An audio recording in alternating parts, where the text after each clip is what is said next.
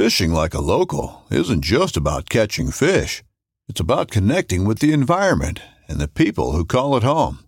It's about hearing the stories and traditions that have been passed down for generations and sharing unforgettable moments with the people you meet along the way. Fishing like a local is having an experience that stays with you forever. And with Fishing Booker, you can experience it too, no matter where you are. Discover your next adventure on Fishing Booker. This upcoming concert season will be all about the boots, and Tecovas is your stop for the best in Western style. Tecovas has seasonal and limited edition offerings this spring and summer, including men's and women's boots, apparel, hats, bags, and more. All Tecovas boots are made by hand in a time-honored tradition with timeless styles that are always on trend. And Tecovas has first wear comfort with little to no break-in period. It's hard to find this level of comfort paired with this level of style.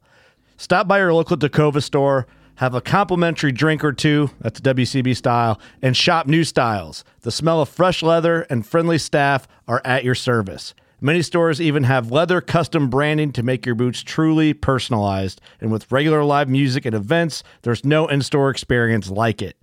If you can't make it into a store, just visit tecovas.com. That's TECOVAS.com. They offer free shipping on all boots, as well as free returns and exchanges, and ship right to your door. Go to tecovas.com and find your new favorite pair of boots today.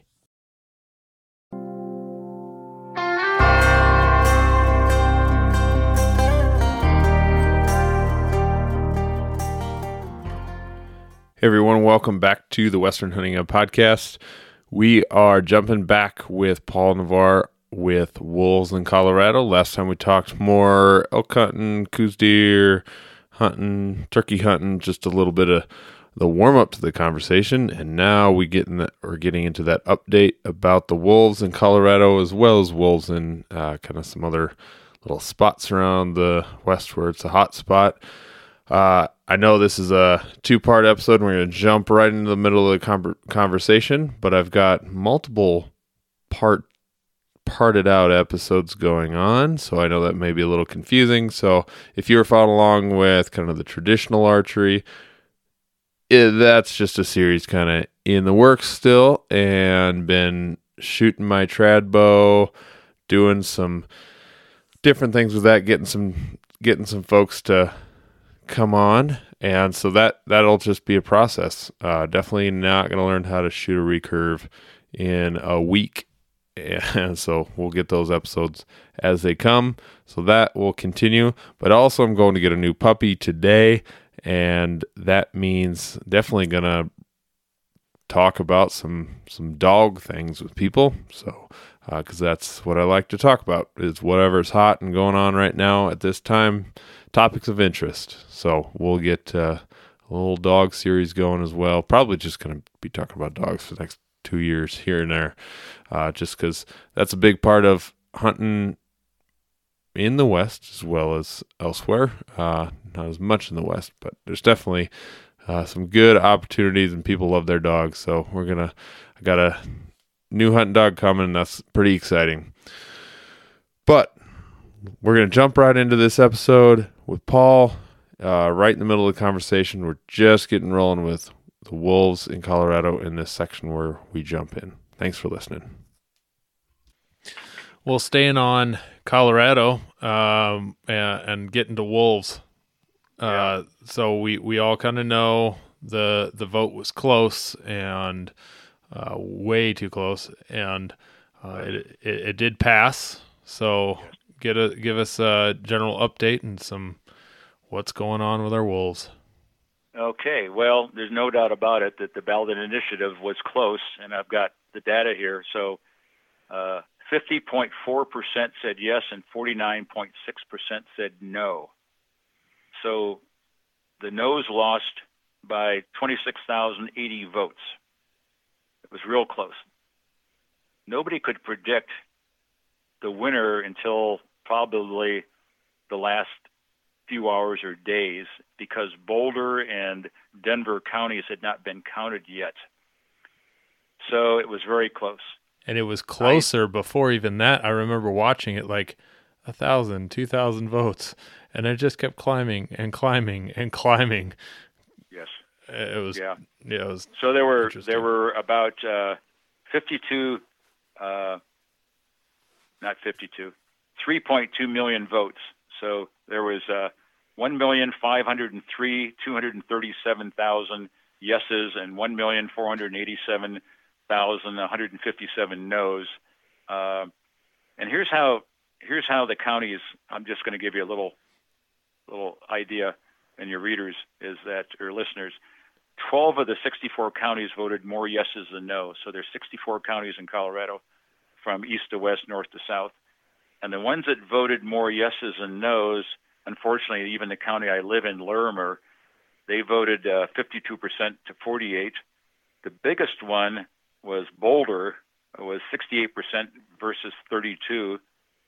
And then Denver was 66 versus 34, 64% in San Gabriel County versus 36, Pitkin County 62 versus 38%, Summit County 55 versus 46. So it was definitely the Front Range, from Larimer to Boulder to Denver to Colorado Springs, but then even Aspen, not Aspen, but Vail area, and then over around Durango. Two of the counties over there voted more yeses than noes. But there were a lot of college towns there, and of course along the Front Range we have people that didn't realize what even the wolf issue is. I talked to somebody here locally that said, "Oh, I voted yes," and I went, "Why did you do that?" "Well, I saw that the ranchers would be compensated for the wolf, any predation on their product," and he didn't know anything about wildlife and what might happen with wolves and wildlife, etc. So People there's didn't. a lot of people that were not informed or just weren't educated, and some people didn't even know the wolf issue was on the ballot until all of a sudden it was right there in front of them, and there was a lot of emotion involved. So no doubt about it, it's passed, and the Division of Wildlife here in Colorado has 2 years to put together a plan to hold public meetings, and by December of 2023, there will be wolves on the ground somewhere in Colorado. That somewhere is going to be west of the Continental Divide. And I looked up this. There's 44 wilderness areas in Colorado, and some of those range from small acreage to large. And nobody knows exactly where they're going to be reintroduced, but I'm going to guess this. The Wilmanich Wilderness Area down in the southwest corner of Colorado, down near Durango, an area, is almost 500,000 acres. That's the largest one in Colorado. The next two, the Flat Tops, where I do a lot of hunting, and that's north of Glenwood Springs and south of Steamboat area. That's 235,000 acres, and the San de Cristo Mountains is 220,000. So I would have bet over time at least those three will have wolves in them introduced. So it's the wilderness areas is where they're gonna. Yeah, it's going to be on public land, and then even the petition said on designated approved private land. So I doubt if they're going to be put on private land. I don't know that. The plan is still in the working stage. They just started this year, but I'm sure that the Flat Tops and the Wilmanich and the San de Cristos are going to be highly considered, and they're going to try to keep the wolf introduction away from any concentration of cattle ranches. Mm-hmm. No doubt about it. And I'm going to give your readers some YouTube areas or information to look up, because everything we're going to be talking about today is being covered by the Division of Wildlife and by the federal agencies who have been working with wolves since 1994 and even prior. And there's some really good interviews of people, and there's a lot of questions being answered and asked on these interviews. And so you can really get a lot of great information from the proverbial horse's mouth, but I know a little bit. But I'm going to refer your listeners to some of these sites to look up on their own, and they're very informative, and they can really get a good idea about what other states have experienced and what other states are trying to do and have done in the past. One thing that's interesting, though, the federal government, under the Endangered Species Act, mandated that wolves would be reintroduced to Yellowstone, Wyoming, Montana and Idaho, and they did that. So it was the federal government that did that, and then the states could take control of the wolf populations once they established a certain population. Well, that got fought in court off and on, and then the wolves kept growing in population, and finally, just recently, wolves were delisted. Here in Colorado, Colorado was never part of the Northern Rockies Wolf Management Area. The federal government was never going to say, we're going to have wolves in Colorado and we're going to spend federal money on it and we're going to do it. But so the pro-wolfers said, well, we're going to go through the ballot initiative. So this is the first time ever with dealing with wolves that a ballot initiative was used to force the Colorado government to have wolves in Colorado. And as the ballot initiative was stated, and that Colorado will have wolves introduced, a plan will be devised, and Colorado will use the best science and best manage to not only manage the wolves, but also to help cattle, livestock growers to mitigate any wolf kill issues. The good thing is now, I understand you interviewed Perry Wills a while back. Yep. Well, Perry, as your listeners probably know, and you know, is that he used to be with the Division of Wildlife back in the day, and then he became a congressman. It was up for grabs how this wolf initiative was going to be funded. That was my next question. Yes, and so there was a big fear that it was all going to come out of Game Cash Fund, which means that every time you buy a hunting and fishing license in Colorado, that money goes into a fund, and that fund supports the Division of Wildlife, their infrastructure and all their science and all their law enforcement and all their policy making done.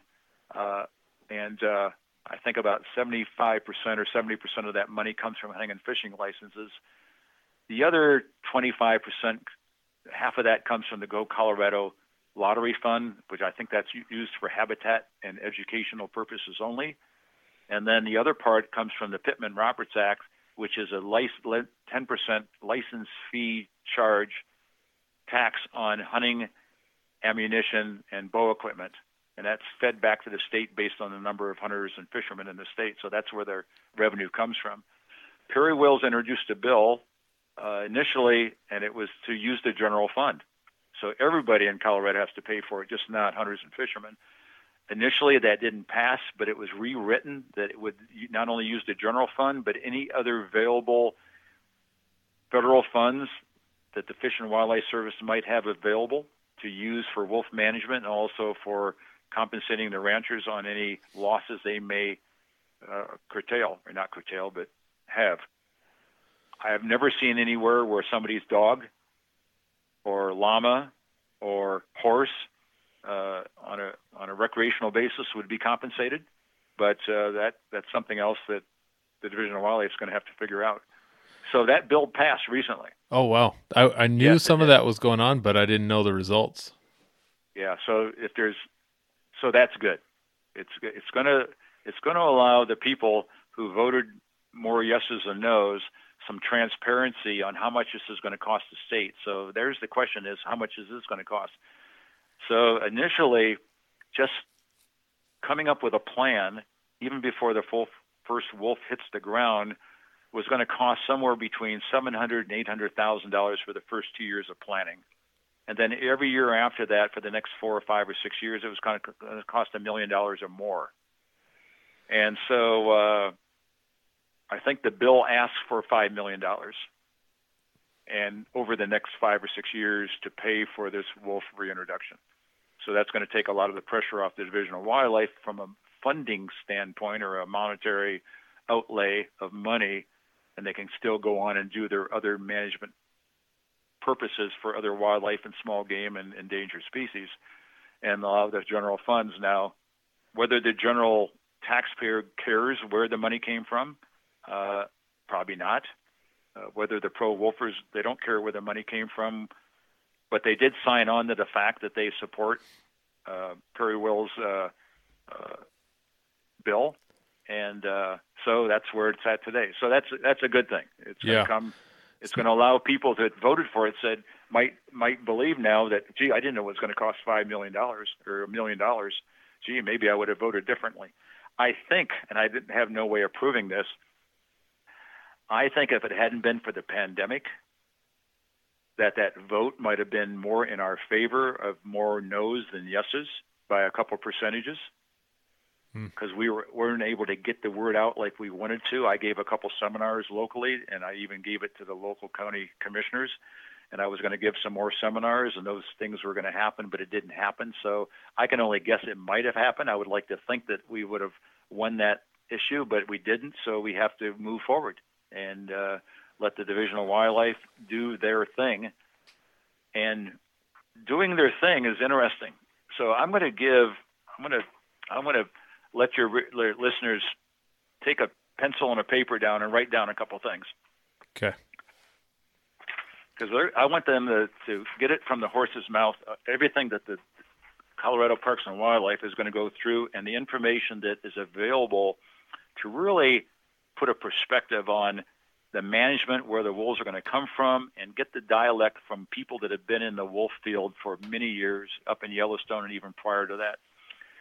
So on YouTube, they can put in YouTube Colorado Parks and Wildlife Wolf Sessions 1, Wolf Sessions 2, Wolf Sessions 3.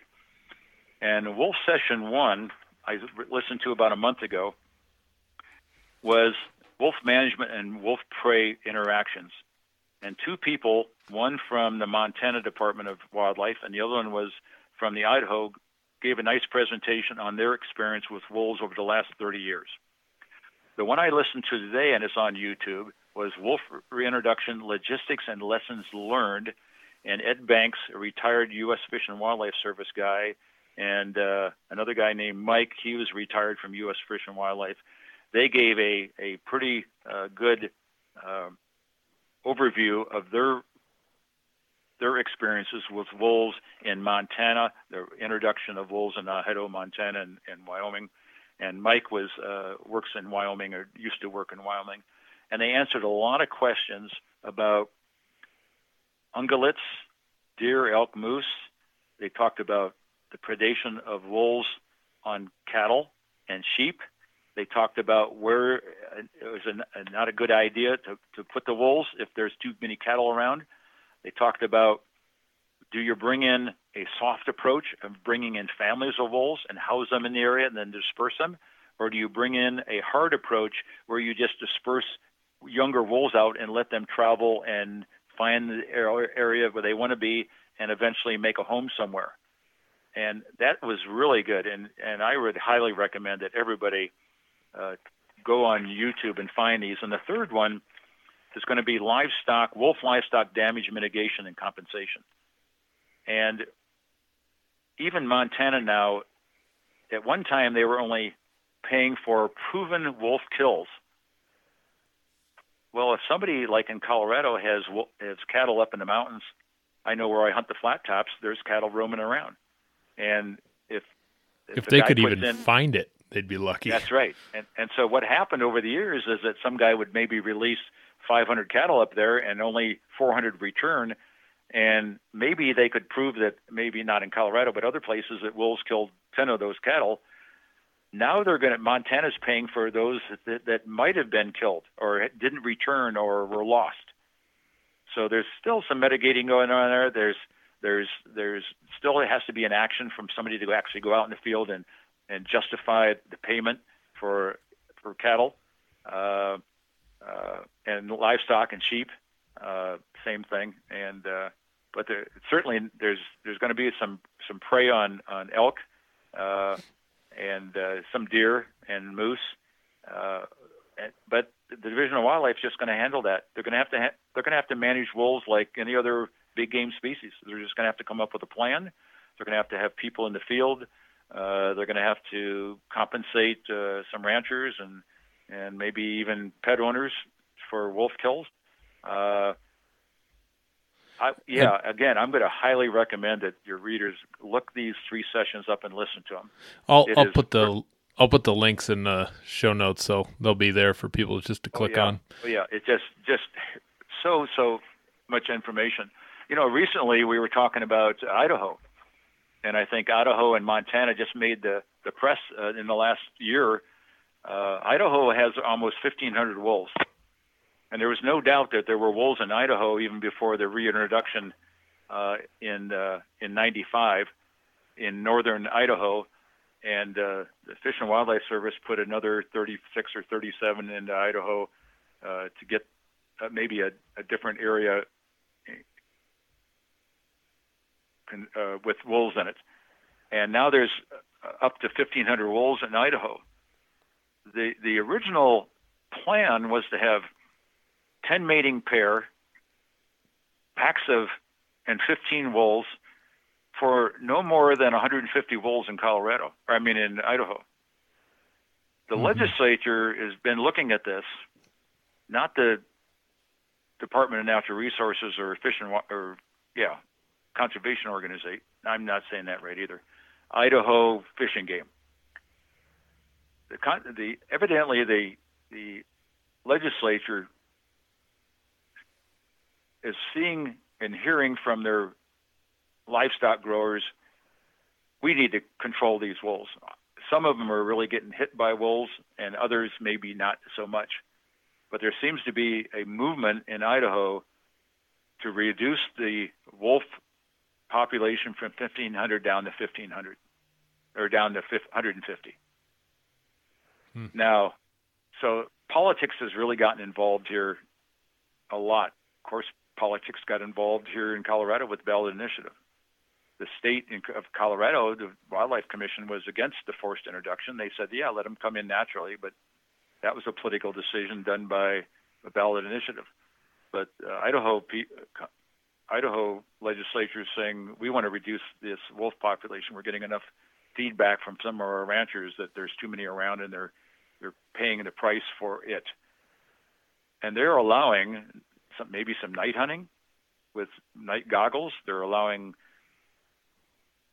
types of hunting, maybe even chasing them down. I read an article where they might even allow somebody with a snowmobile to run a wolf down over a big pasture and shoot it down. Some legislature is saying, well, that's not really fair chase. So who knows where that's going to go. From what I understand is that the success rate on that is pretty low. Killing a wolf is not an easy thing. That's what I have understand. They've become very, very smart in areas where they've been hunted at all, and they're not allowing themselves to be an easy target anymore. And thermal imaging scopes are gaining a ton of popularity. I mean, I've been out using one in South Dakota with a friend, and you would think it'd just be like shooting fish in a barrel, but it still isn't even then. I've gone out twice with them, and we got skunked both nights. Maybe that's just us not having a good spot or some factor on coyotes, but it was he has some success, plenty of success, and he's shot a few with his thermal scope and shoots them during the day as well. So it's not a for sure thing. Just because you would think someone that's never seen one, used one, whatever, thinks that's just an easy way of doing it. Those animals are smart. They're really, really smart. Well, no doubt about it. And Idaho has a lot of rough areas in it where a lot of hunters can't even get back into, or are unwilling to get way back, and some of the wolves are in there, and they're very hard to maintain in numbers. What I read about Idaho is that even the Division of Wildlife in Idaho is against this political movement to reduce the wolves as drastically as they want to. They would rather use the science and the best methodology to control the wolves within a reasonable number. I think what has happened in some areas like Montana and Idaho, where the federal government came in there and infringed upon the rights of the state to introduce wolves back in '95, maybe that is still in the minds of some ranchers and some legislatures, that we don't want the feds telling us what to do. And by golly, we were only supposed to have 150, maybe to 200 wolves in Idaho, and now we have 1,500. And now that they've been delayed listed, we're going to take control of the wolf population and bring it back to what was understood to be their fair numbers back in the day. and that might be, but there's going to be, I've got to believe, Clint, that there's going to be some lawsuits from somewhere around the line that this may or may not happen, or it's going to be reduced in the way that people might think it might happen. I mean, there is so much outcry about this from all the pro-wolf organizations, and maybe even the state organization that manages wildlife in Idaho. There might be a change, but I don't know that for sure. I know up in Wisconsin, when they delisted the wolves, they just had a recent hunt up there. That was a nightmare. They killed like 230 wolves. That was proclaimed to happen by the legislature a few years back if the wolves ever got delisted. And they even had a wolf hunt there, I think maybe a couple of years ago. And then once the wolves got delisted, they said we were going to have another one. Well, the legislature backed off of that, to have that hunt this last winter, but there was an outside group from adjacent state, a conservation hunting organization, that actually sued the legislature, and the judge was in favor of the conservation organization that the legislature was backing out of what they had already proclaimed to be a hunt. And they opened up the hunt 3 days. They killed 235 wolves. But the outcry of that, of course, went across the state. All the pro-wolf organizations, from Defenders of Wildlife, started showing little pups being, protect this pup. Hunters are going to kill it in its den, and they're very emotional. So, as these Colorado sessions 1, 2, and 3 will show you, there are people that will never want wolves on their property. There are people that want to see wolves on their property. There will be those in between. The state just has to come up with the best management practice and be credible.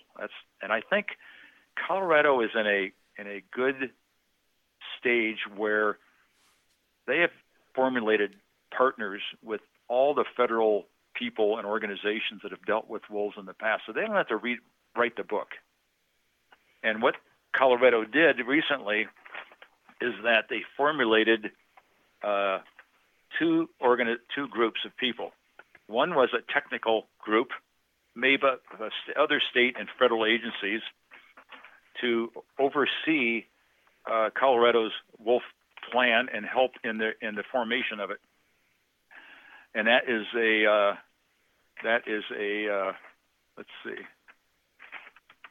a technical working group, and there must be 20 people on that, from county commissioners to Parks and Wildlife to university extension people, on and on, to help with the technical side of it. And then there's a stakeholder advisory group made of, for an example, Dan Gates, who is a hunter and a trapper and has been involved with the Legislative Sportsmen's Caucus here in Colorado. And then there's a variety of other people from different aspects of wolf management, from those who want them to those who don't want them. So they've got this all formulated. And then having these 3 sessions publicized for the public to look at is another good step. And so it's going to be interesting how it all turns out, and how many wolves are going to be put down. What these 3 sessions, I just watched this second one. They were talking about where and how many, and of course they said, no doubt about it, what we do, the wolves will change it. They have a tendency to do what they want to do. They'll disperse where they want to disperse. They'll find the habitat they want to habitat. And no matter what we do, sometimes it's right and sometimes it's wrong. They said the main thing to do is maintain the credibility of the organization doing this, which is the Colorado Parks and Wildlife, with the help of other federal and state groups, but using the best management and the best science and maintaining the credibility with the public. And the worst thing they can do is get bad press about, wolf pups dying or this and that, and making the wrong decisions. But that's going to be part of this wolf plan, and it's forced upon us, and we just have to live with it. And they talked about cattle. Evidently, the wolves, if they're introduced in the sheep area or they get into that area, they really do some damage with the sheep. and even some cattle. I don't think more than a couple hundred cattle a year will be killed in Colorado, like in Montana and Idaho and Wyoming, even though there's 3.3 million cattle in those states. But what they try to do is use non-lethal methods, and then they use lethal methods. And they find a wolf pack that are really harassing some guy's cattle ranch. They'll go in there and remove them. They might trap them and put them somewhere else, but they said that doesn't work all the time. They might just go in and have to shoot them if the best they can. And they try to keep that conflict down. And so there's a tremendous amount of years in wolf management and wolf information and wolf science that Colorado can take advantage of. And thank goodness we don't have to pay for it through the game cash fund, and the general public is going to have to pay for it that way. Colorado's going to have to. That's a win if there's a win in this. That's for sure. Yeah, that's a big win. And so in 2 years or a year and a half, we're going to have. So where are the wolves going to come from? I think most likely, and they even discussed this today, and even on the first session, they won't come from Michigan. They won't come from Wisconsin or Minnesota because it's a different habitat and a different prey species up there. They're going to take wolves from an area where they have a similar habitat and a similar prey, and that's going to be from Wyoming, Montana, or Idaho. That's where the wolves are going to come from. I doubt if they're going to come from Canada or British Columbia, where the initial wolves came from, Yellowstone and Idaho. They'll come from these other states. And as one biologist said on the interview, he says, "I'm sure Wyoming would be more than glad to trap more wolves and send them down here." Yeah. And all these biologists are saying these wolves are going to disperse. Don't be. If they put them in the flat top wilderness area, that young male or a small pack might end up in Idaho, might end up in Utah, might end up back in Wyoming, might end up in Nebraska over time, and they might even filter down into New Mexico and mate with the Mexican wolf down there over time. And so a lot's going to happen, and they think they know everything about the wolves, but wolves are wolves, and they're very keen animals, and they seek out the right habitat, and they know where the prey is, and there's no doubt about it that probably wolves will change the habits of elk some. Elk in Colorado get forced out of the high country because of the snows and go down in the lowland, and no doubt about it, wolves will be down along those areas where cattle feed and where elk feed, and there's going to be some conflict there. Yep. And so, like I said, they're going to just have to manage them, come up with a plan, and do it. And it's going to take many years for them to figure it all out and do the right thing. But we're forced to have wolves. And what was interesting, a couple questions came in on this first session. They talked about wolf tourism. Yellowstone is a unique place, 2.2 million acres with a few roads through it. And not too many people get out of their cars and go cross country because they don't allow too much of that, especially if there's animals around. And some of the wolf guides in that country know where the wolves are. They have GPS collars. They know their movement. They know exactly where they go. They know where to line up the tourists along the road with their binoculars and high-powered scopes and their cameras. And a question came in for the two biologists, one from Montana and one from Idaho. Do you foresee a big increase in wolf tourism elsewhere other than Montana? And both of them said no. Yeah, absolutely not. Yes. That's not even going to be a thing. You and I are going to spend plenty of time in the woods, and if we saw one, it'd be a rarity. Yeah, and that's one issue that's one subject that was big on the pro-wolfers of having people vote yes because we're going to be able to see them and hear them readily around Colorado, and that's not going to happen the way people think it's going to happen. The other thing that happened was there's a terminology called tropic cascade.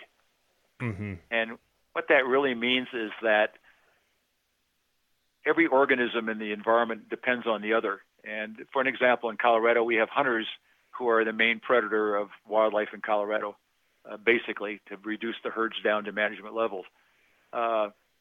When you bring in a major predator like a wolf, that becomes another top predator.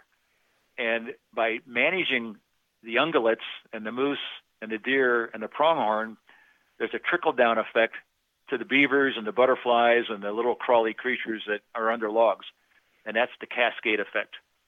The question came in is, can you expect this on a large area like Colorado or even Montana or Idaho or Wyoming?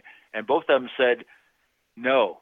You can see it in a smaller area. You might take a 20 square mile or a 50 square mile of Yellowstone and say, yeah, look at what it did here.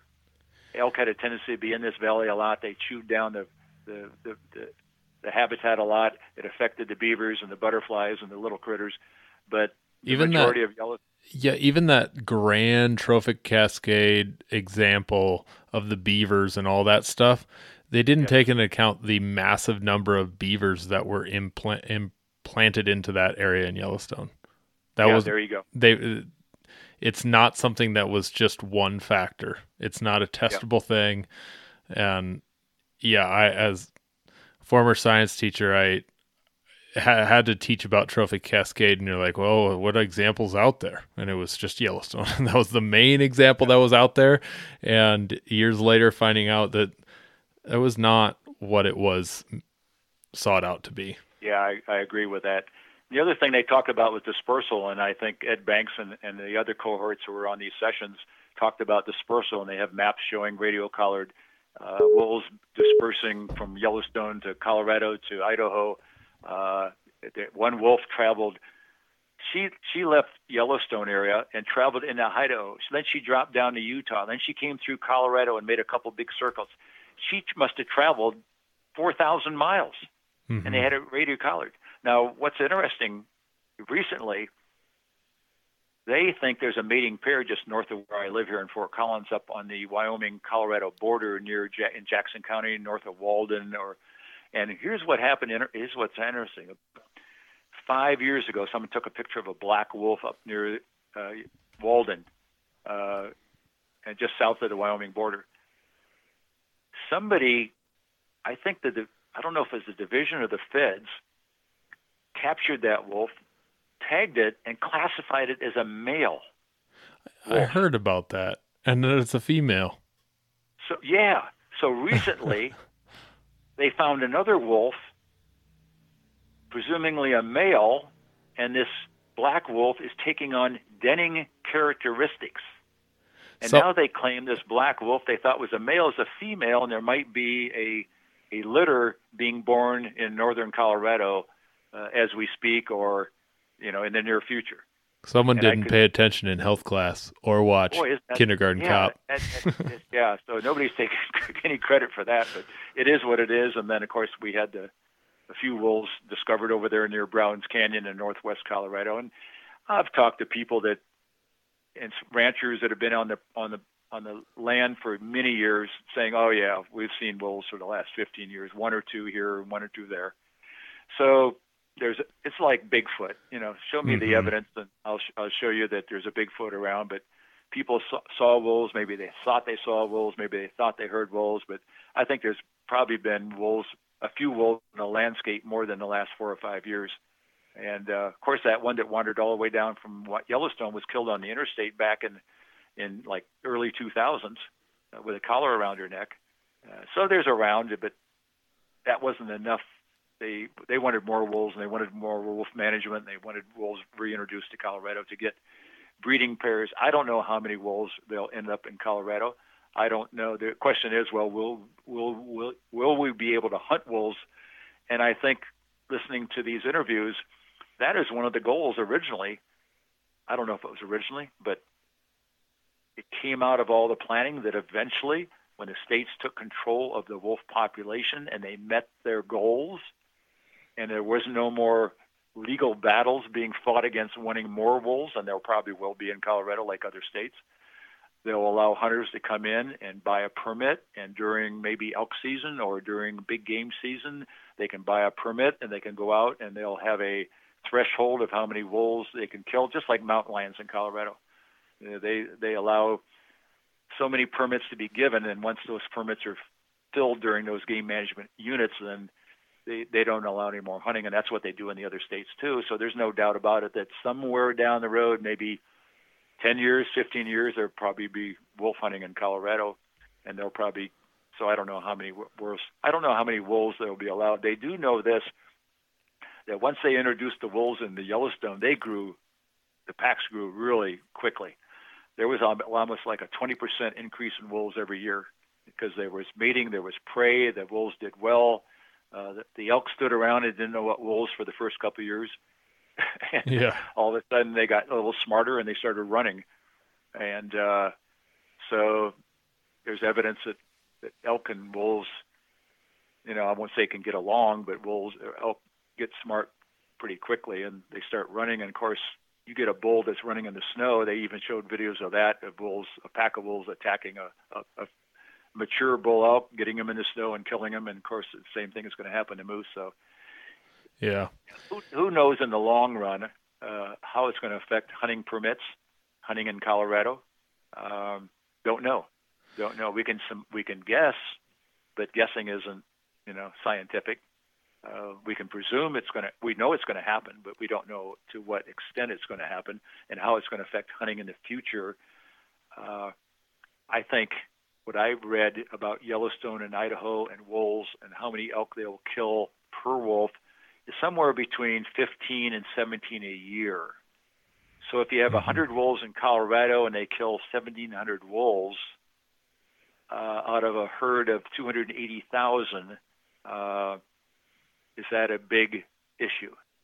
Now, I suppose if they're in your area and you're hunting in that area and those wolves are creating an issue with the elk and they're causing the elk to change their location or their habits, that might affect you personally.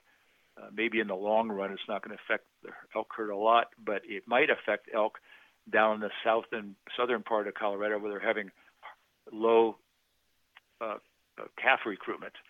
If wolves get in that area and reduce that herd even lower, then there might be a change in hunting permits, etc. That, and I've said it from the beginning, is the moose. The moose are going to struggle, is my prediction. Just because they're the ones that stay up high and they can't move this fast. Well, and I read some studies about if wolves show up and there's elk around, elk will let them get within a reasonable 200 or 300 or 400 yard before they start moving. Moose have a tendency to stand their ground and not move as quickly. And of course, moose aren't herd animals. They're going to be a cow and a calf, or maybe a young bull and a cow and a calf during breeding season. And you get 4 or 5 wolves surrounding that. They don't have much choice. They're going to try to seek heavy cover to get away from the wolves, and the wolves are going to be able to get after them. So we've got 3,000 moose in Colorado. We've got 54,000 people are trying to get a couple hundred moose tags a year. And I gave up on spending $50 for an extra point because the odds now are slim to none that I'll even get one, even if wolves weren't here. But we got bears and we got mountain lions that prey on moose, and elk and deer. So just another species they're going to have to manage properly. And I think Colorado has everything to gain from all the information that's out there. Like I said, they don't have to reinvent the wheel. All they have to do is put together a good plan, and then once the plan is implemented in a couple of years, keep their fingers crossed that they put the wolves in the right place under the right situation, and then the wolves, just like putting northern pike in a trout lake that has rough fish in it, and telling the northern pike that, well, we only want you to eat those carp, not the trout. And so it's like putting wolves in an area and saying, okay, you can take a few elk, but don't go after the cattle, or vice versa, something like that. Yeah. Wolves are going to do what wolves are going to do, and it's unpredictable sometimes. They can try to predict all they want, but it's unpredictable. And if you put young wolves, they talked about a couple things. They talked about what's the best way to put wolves in an area. Do they bring in a family group like they did in Yellowstone, where they put them in pens for 3 months and then got them accustomed to the area, and then release them as a family group? Or do you disperse young wolves and let them find their own territory? And there's pros and cons about both of them, and there's lots of money tied up in both ways. I think the soft approach, where you raise the wolves in a particular area and then release them in a family group, is a lot costlier, a lot more cost than if you just dump one off I don't mean it that way. Dump one off the side of the road and go 20 miles and dump another one off and let them find their own Right. habitat, their own spot. And then there's no guarantee they're going to stay in the area. They might end up, 100 miles away. Yeah. So it's going to be interesting to see how all this plays out. But we're forced to do it, and we have to live with it. And God bless the Division of Wildlife for having good staff and good biologists, and then they've hired a couple people to really help that way. So that's all good. Yeah, well, so all the while here in South Dakota, as those wolves get delisted, all you got to have is whatever you need to shoot a coyote in this state, and if a coyote's around, you can shoot, or a wolf is around, you can shoot it. So they've made a stand that they don't want them, and so any of those make their way northeast to South Dakota, they're in trouble. Yeah, well, or Wyoming's the same way, except around Yellowstone, and there's a trophy area around Yellowstone where wolves cannot be hunted. But everywhere else in the state, they're treating it as a predator. I don't even think you need a license. Yeah, there's a couple spots I looked into that. I wanted to go. In Idaho, you do need to buy a permit during the big game season to hunt them. But now, if it's going to be interesting to see exactly what Idaho is really going to do. Are they really going to take their 1,500 wolves and reduce them down to 150?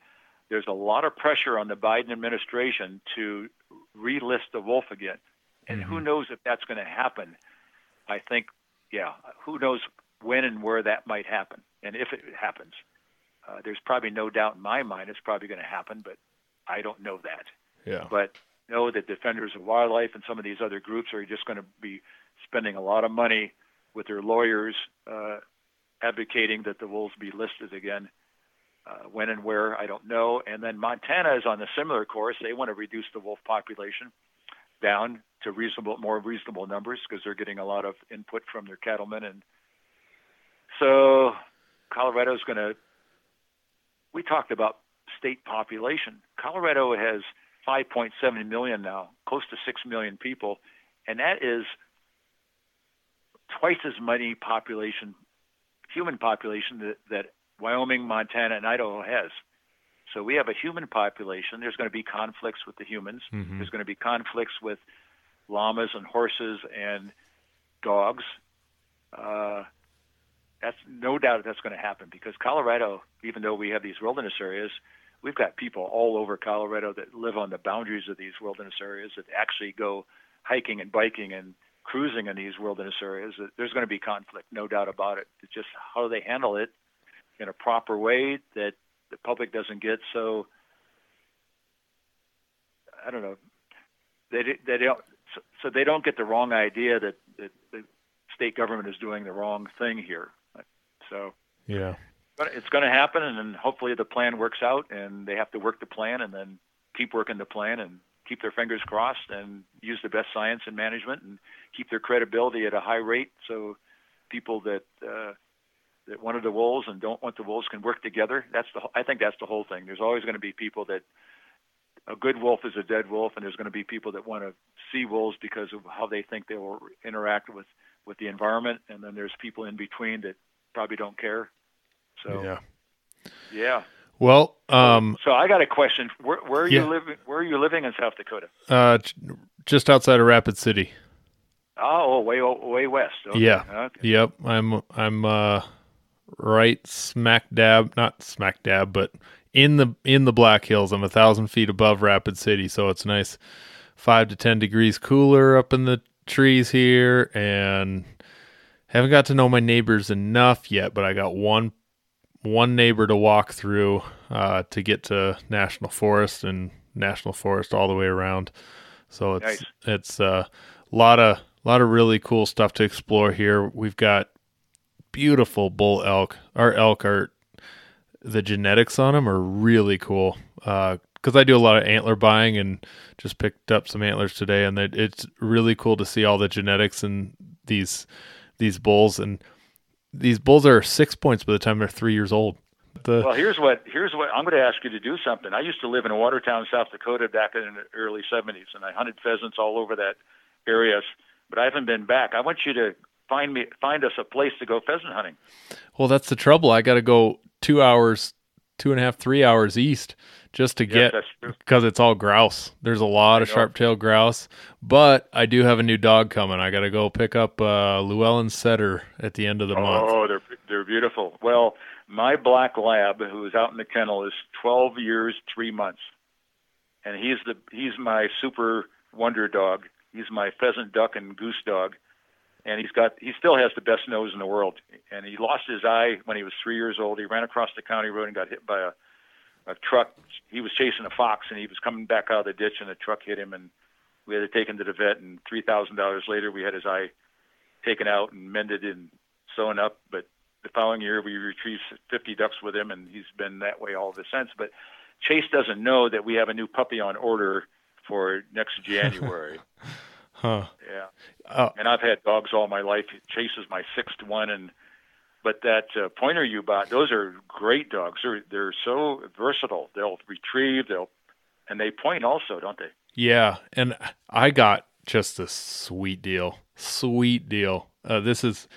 going to actually split this into 2 podcasts. So there's 2 different things here. So we've got as much time as we really need. But just to wrap this up a little bit, I got one of my coworkers. She's kind of a dog broker, and she just, for some reason, is always finding dogs for people or whatever it is. And we were on the phone talking work stuff, and gets a text and said, "I got a dog for you." Like, oh, somebody got a dog, and their wife said, "Nope, you can't have it. Get rid of it." So it's he had pick of the litter. He said, "I want a female. It's out of this kennel that has a 6-year waiting list." And this guy, I got his number. I called him up. It's like, "Yeah, this is what I do." And really wasn't looking for a dog, but if the opportunity came up, that'd be great. And I said, and I dropped $500 on my golden, 7 years ago, and I thought that was a lot. And I know what the dogs really are now. I can't afford a dog or $1,500 for this next pup. I've never paid more. I know.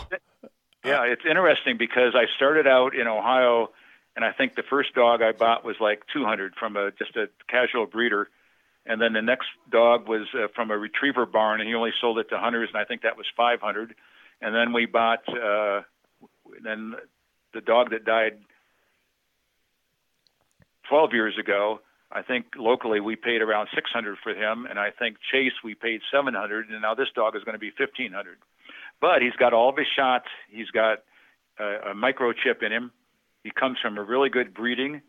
And he's got a little pointing lab in him, which I don't know if he will be, but it's in his ancestors. I got to ask the breeder if he's got a little pointing in him, which would be kind of interesting because as I slow down a little bit, I can't keep up with a lab chasing a pheasant down a corn row. Yeah. So I told that guy that was a little, 500 was a lot at the moment, and he said, "Oh, I don't want anything for it." Like, are you serious? No, you better buy him some Crown Royal or something. I know, that's the problem. I don't know the guy, and it sounds like money is not an issue. After I did a little Googling, the patents he has under his name, money's not an issue. So I don't know what to get a guy that money's no issue and you don't even know him. So I've really got to do some digging just to see what kind of South Dakota thing I can bring him, or I don't know, I might bring him a big elk antler. Just something. Thought about a really cool knife, but he's an older gentleman, kind of, and I think the reason why he's getting rid of the dog is because he's got some health issues, and that's why his wife said no. But he got a deal from the kennel, and it was $1,500, and I think that guy's charging quite a bit more to his other clients. So I on top of that, I get pick of the litter of the females. Nice. So, well, when you figure out the turkey situation in the Black Hills, I want to call from you. Yeah, it needs some time. It needs some time. I ate 2 tags this year, and wow. I didn't spend a ton of time doing it because I'm just still settling in and bought a new house. But a lot of the birds are the bird feeder birds in the hills still. You gotta, the first couple of weeks are when you have to be here, when they're talking, and you could get on, like I got on birds here and there, and I screwed a couple up. Long story, but there you could get on birds. It's just the numbers are way down from where it used to be. But it's such gorgeous country. Even in Nebraska, people were complaining about numbers being down, and even the biologists over there at the state wildlife areas where I hunt said the numbers were down. That was over 5 years ago, and they blamed it on the drought and the fact that there weren't a lot of insects around in the spring, so that the young birds could have some good nourishment. I don't know if that's exactly true, but it certainly didn't help. I started doing some research on it, and evidently around some places like New York and other places, there's some diseases going on. Not so much the avian flu, but there's some other types of things that get into the turkey population that can cause the numbers to go down drastically. But I'm seeing turkeys basically in the same area, because in some of these feedlots that are maybe 2 miles away from the state wildlife areas, the turkeys stay there in the winter or in that general location. And then once spring comes, they start migrating into their roosting areas. And then there might be 100 birds that start. And then as they move along the creek bottoms, they drop off into their normal roosting areas. And then the next group goes another quarter of a mile or half a mile, and they drop off, and they keep dispersing that way. And so sometimes when I get to an area where I hunt, there might not be any turkeys there, or they might be a half a mile away from where I normally found them the year before. But I know the area very well, and like I said, I could have killed my 2 turkeys the first day I was there, or definitely the second day. And then when all the hunters showed up on Saturday, I had people walking between me and the creek 200 yards away, running and gunning with their turkeys and their blinds, bow hunting. But the following year, following Sunday, I never saw a hunter. And then the following Monday is when I killed my bird. The birds just got scattered, but they came right back. But that's nice, because the Nebraska season starts the last week in March. When does the South Dakota season start? It's early March. No.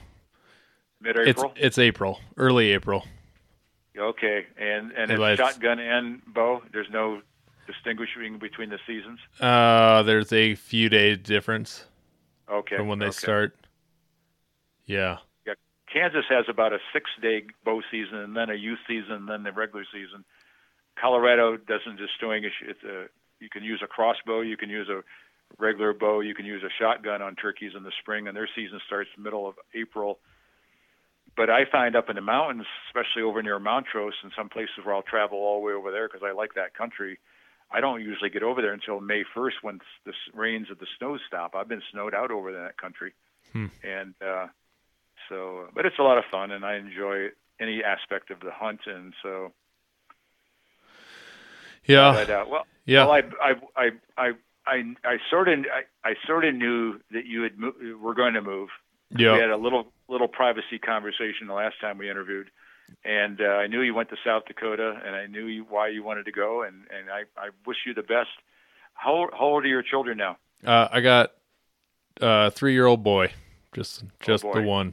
Yep. So my son's 55 and my daughter's 50. So I can't remember changing diapers.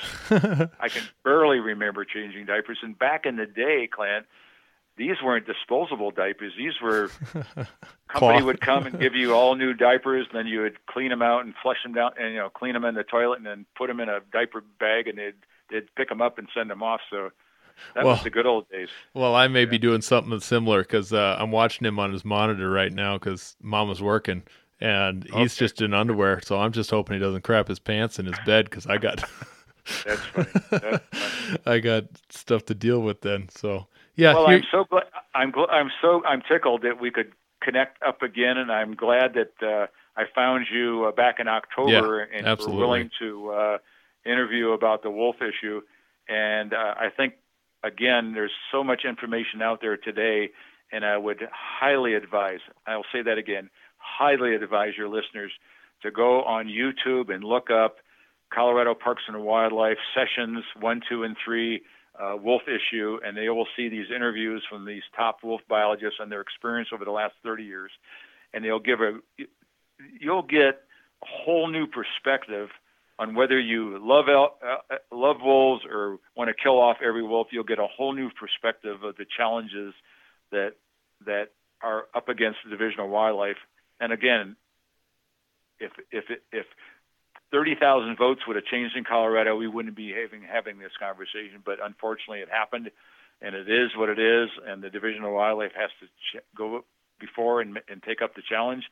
And luckily, there's been 25 years of wolf management in other states that they can rely on. And I think luckily, it's not going to cost us sportsmen, other than the general fund tax, to pay for it. And the Division of Wildlife can get on with their daily deeds and manage elk and deer and moose and all that jazz. So there's a good side to this, and there's a somewhat of a downside to this. If I was a cattleman in an area where of the flat tops, I'd probably be going crazy on the outlook of what my future holds with my cattle herd. And then so it's all about perspective and who's looking at the issue. But luckily, I think it's going to turn out okay if the Division of Wildlife keeps a lid on it and allows, once the wolf gets to a certain population, allow hunting, and it'll try to appease all sides of the wolf issue. Yeah. Well, that's a great spot to stop right there, and we'll call it a day and let you enjoy the rest of your Sunday. Well, thank you. I've been remodeling my bathroom, and I'm 99.9% done. All I got to do is paint one little baseboard with some latex paint, and I'm done. And this was your readers don't care about this. This is a 1974 bathroom with a yellow sink tub and bowl. And I was able to get the tub reglazed, and then I went down to Habitat Humanity and found almost a brand new toilet and sink to put in the place of the other ones, and I retiled it and repainted it. It looks like a 2002 bathroom versus a 1975 bathroom. So perfect. Glad to do that. Yep, I got to go do a sandbox. There you go. There you go.